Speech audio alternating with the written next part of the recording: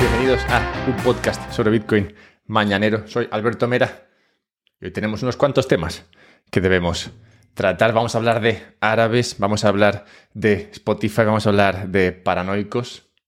Ya, pasa mucho. Vamos a hablar de una armada de personas que pensábamos que ya no estaban por aquí, pero siguen estando. Vamos a hablar del cripto invierno, ese será el temazo. Y vamos a hablar de si tienes 5 millones. También de mujeres de las que no se suele hablar. Bien, todo eso en el noticiario de hoy, que espero compartáis con vuestros amigos y amigas, más que nada porque si lo hacéis, pues ellos también tenderán a pensar como tú, que claramente es la mejor manera de pensar. Bien, empezando con la actualidad vista con otros ojos, lo supuestamente importante, resulta que Arabia ha entrado en el accionariado de Telefónica. Se han comprado el 10% de Telefónica. Telefónica, como todos sabéis, es esta teleoperadora española que básicamente usa casi todo el mundo en España. Y se han comprado el casi 10%. Imagino que no han llegado al 10% por algún tema regulatorio. No obstante, otra cuestión regulatoria que existe en España, que es el llamado escudo anti-OPA, se lo han saltado haciendo una pequeña triquiñuela, lo cual nos habla de que hecha la ley, hecha la trampa. Bien, lo que han hecho es que se han comprado hasta el máximo que te puedes comprar de una empresa española estratégica sin tener que decirle nada a nadie, y luego se han conseguido otro casi 5% comprando instrumentos financieros por ahí que luego le dan acceso a las acciones, que serían el subyacente de una especie de instrumento financiero derivado. Bien, ahora tienen que pedir permiso para que esos derivados se los dejen convertir en acciones y efectivamente tengan ese 10%, casi 10% del accionariado. Imagino que las negociaciones con España van a ser de esta manera. Llegará Mohammed bin Salman, MBS, que es el boss en Arabia Saudí, y le dirá a los españoles: oye chicos, que tengo aquí el 5% de Telefónica que me gustaría convertir para así tener casi un 10%. Y España: jo tío, pero no puedes hacer esto. Y Mohamed: bueno, pero si no me dejáis hacerlo, pues lo vendo todo en el mercado y hundo Telefónica. ¡Yay! Vale, pues imagino que le darán permiso. Así que nada, eso va a pasar. Y hablando un momento de Mohammed bin Salman, este personaje es muy importante en tu vida, aunque tú no lo sepas. Pero bueno, este es, como digo, es el boss de Arabia Saudí. Arabia Saudí tiene mucho poder en el planeta porque tiene mucho petróleo y eso le da poder, le da leverage, le da apalancamiento.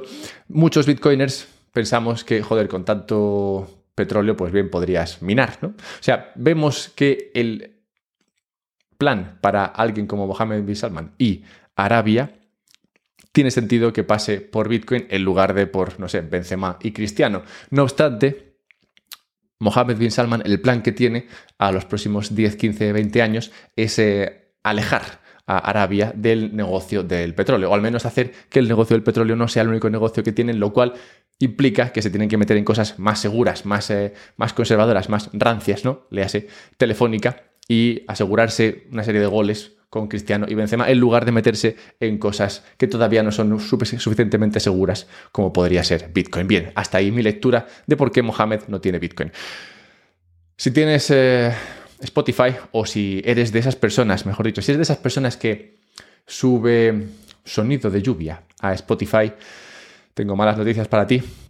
Resulta que Universal Music, los que tienen todos los derechos de música por ahí del planeta, han llegado a un acuerdo. Bueno, no es importante, lo que importa, lo relevante es que han llegado a un acuerdo para que la distribución de royalties, es decir, la distribución de dinero que tú pagas a Spotify y otras plataformas de streaming entre los artistas que suben música o sonido de lluvia a estos servicios de streaming, se distribuyan estos beneficios de manera diferente, de tal forma que aquellos artistas que realmente se pueden considerar artistas reciban la mayor parte de estos revenues, de estos ingresos. Pues tú ahora pagas a Spotify y da igual que escuches. Si escuchas sonido de lluvia, pues al del sonido de la lluvia le pagarás dinero, o si escuchas estopa, le llegará también a estopa. Digamos que Spotify ahora mismo no hace distinción.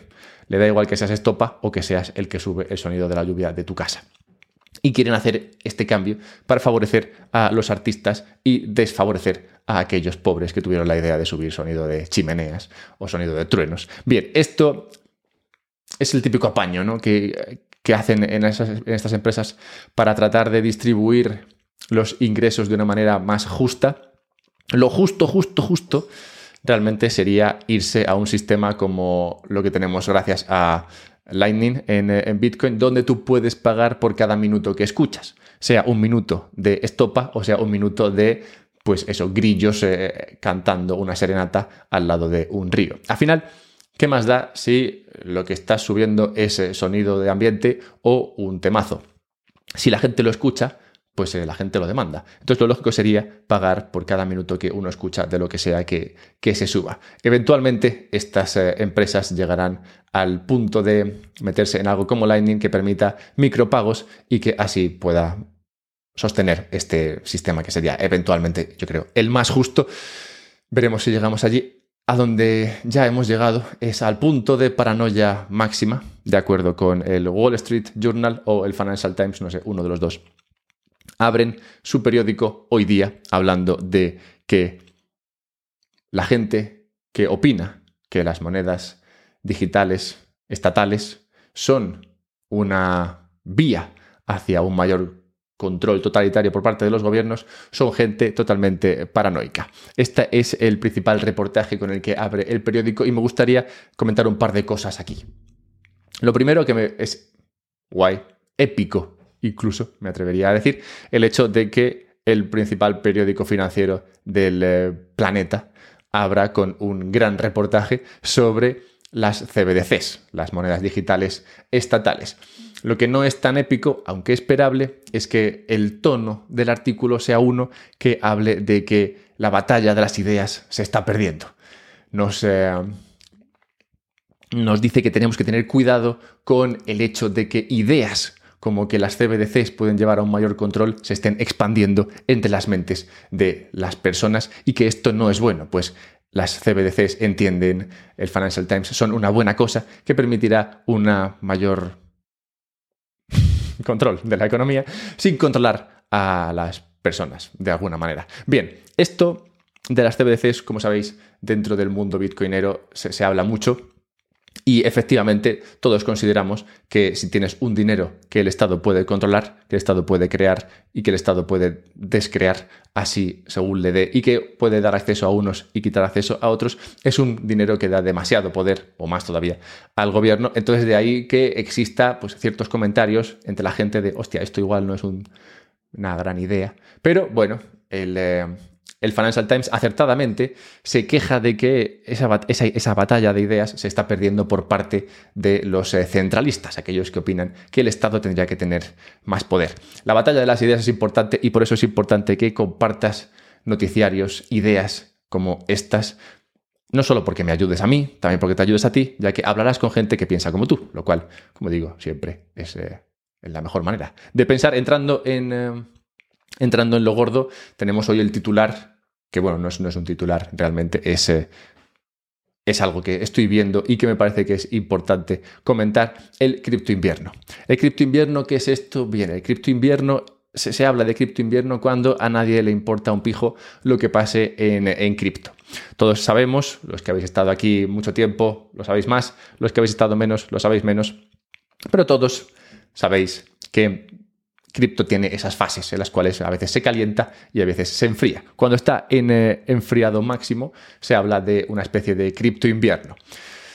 Es muy fácil hablar del frío en enero. Lo difícil es en enero comentar lo bien que se está en verano. Pero ¿por qué se habla hoy día del cripto invierno? Bueno, hay varios personajes que tienen algunas frases que me parecen interesantes comentar aquí. Por ejemplo, Joe Weisenthal, uno que trabaja para Bloomberg, habla de que el cripto o que el mercado cripto ha pasado de ser bajista a ser invernal, que el interés ha desaparecido totalmente, y pone una captura en Twitter o X en la cual muestra las búsquedas de personas en Google de cripto y muestra efectivamente cómo ese interés ha caído.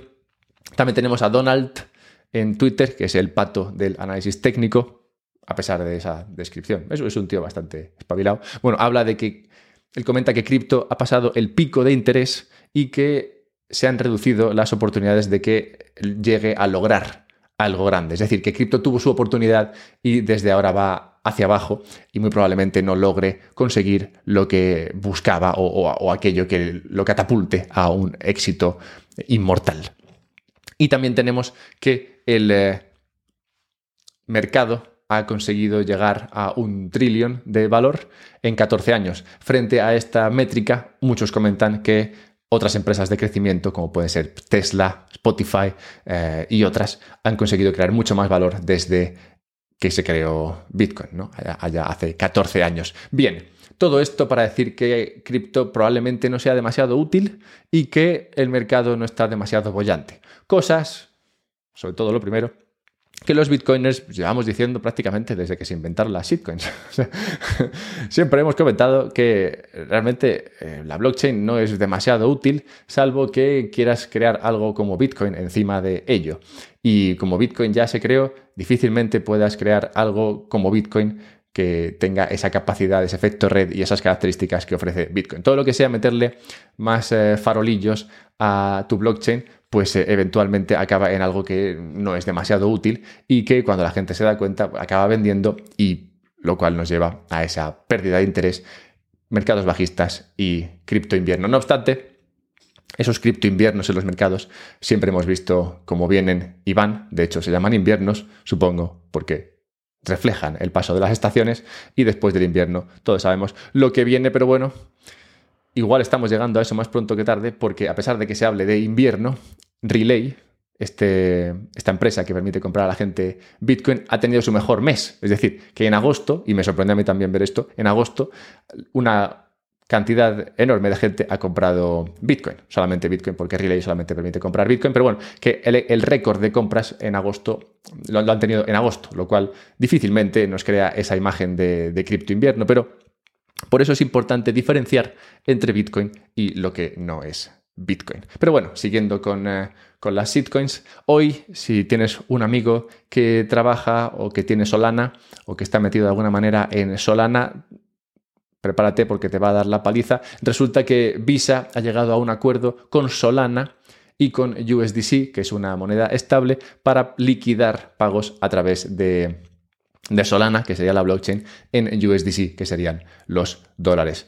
No confundir USDC con las monedas digitales estatales, aunque bien podría meterse a los dos en el mismo saco, pues es muy parecido, o digamos, es muy factible que USDC acabe siendo una especie de dinero estatal, ya que está totalmente controlado por Estados Unidos y de alguna manera se podría conseguir cooptar fácilmente. Bueno, pues Visa ha llegado a este acuerdo con Solana para hacer estos pagos a través de su blockchain y que así liquide rápidamente en dólares digitales. La liquidación rápida es una de esas utilidades que ofrecen las blockchains. Esta es ciertamente útil. Desde el principio de los tiempos, Bitcoin ha ido ofreciendo esto a muchas personas y se ha descubierto la utilidad que tiene esto, porque cuando tú mandas un pago a un comercio, hasta que liquida el pago, pasan un día, 2, 3, en función de dónde estés mandando el pago. Mientras que si lo haces a través de una blockchain que funcione y que no esté controlada por nadie,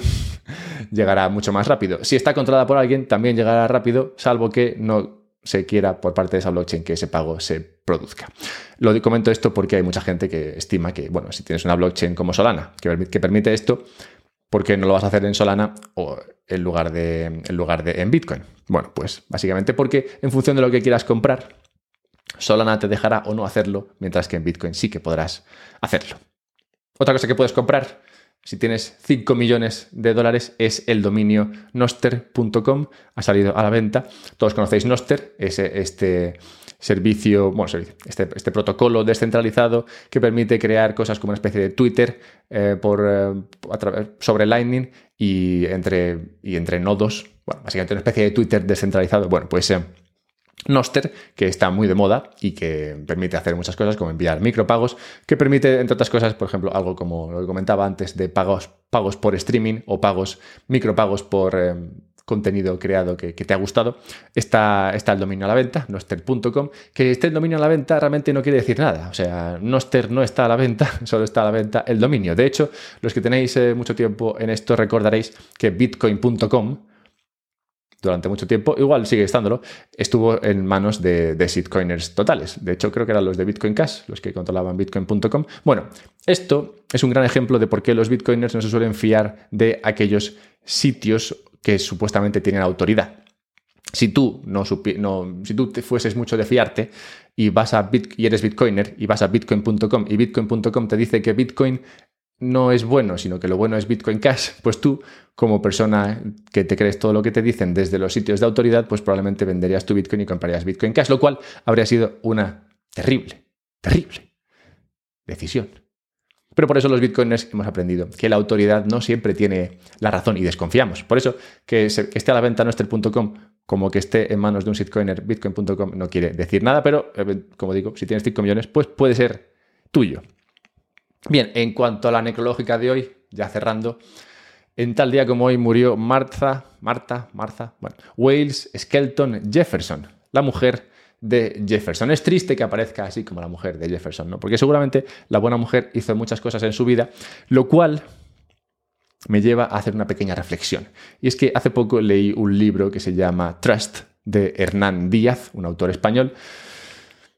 Muy buen libro. En ese libro se habla de la importancia de la figura de la mujer y se habla también de que no siempre lo que ocurre es lo que relata la historia. Los hombres, que somos mucho de epicidad, muy épicos nosotros, nos va el rollito, somos mucho de contar lo guays que somos. Las mujeres, por lo general, son menos de contar esto, y si tú exportas esta idea a la historia en general, es muy probable que en la historia haya muchas historias, muchos relatos de cómo los hombres son guays, y no tanto de cómo las mujeres son guays. Simplemente porque como la historia la cuentan los hombres, históricamente sobre todo, pues la contarán de esa manera. En este libro se explora la idea de que muchas veces las mujeres tienen más impacto del que podría parecer, y seguro que Marta tuvo mucho impacto en cómo fue Jefferson y cómo nos ha llegado la imagen de Jefferson a el día de hoy. Así que nada, con todo esto dicho, que tengáis un buen día y mañana más. Antes de irnos, eso sí, si os ha gustado este noticiario, estas noticias, si os ha gustado esta forma de empezar el día, pues compartidlo con otros, estáis a tiempo, el día está comenzando, los pajarillos cantan, las nubes se levantan. Bien, pues compartid esto con otros, ayuda mucho, compartidlo en WhatsApp, compartidlo con vuestros amigos en otros lugares, compartirlo en LinkedIn. ¿Alguien usa LinkedIn? Bueno, comentármelo también en Twitter, @alberto_mera o en X, como queráis. Y no olvidéis que si queréis comprar Relay y seguir incrementando ese récord que tienen, podéis hacerlo a través de su aplicación. Encontráis un enlace con un descuento en la descripción, y que si queréis guardar ese Bitcoin que tenéis por ahí guardadillo, pero guardadlo bien, podéis hacerlo en una Bitbox. Esto es lo que yo recomiendo, y no solamente recomiendo, sino que si vais a la descripción de este podcast y compráis una Bitbox, encontraréis un descuento. Pues ambos son sponsors del canal. Ha pasado.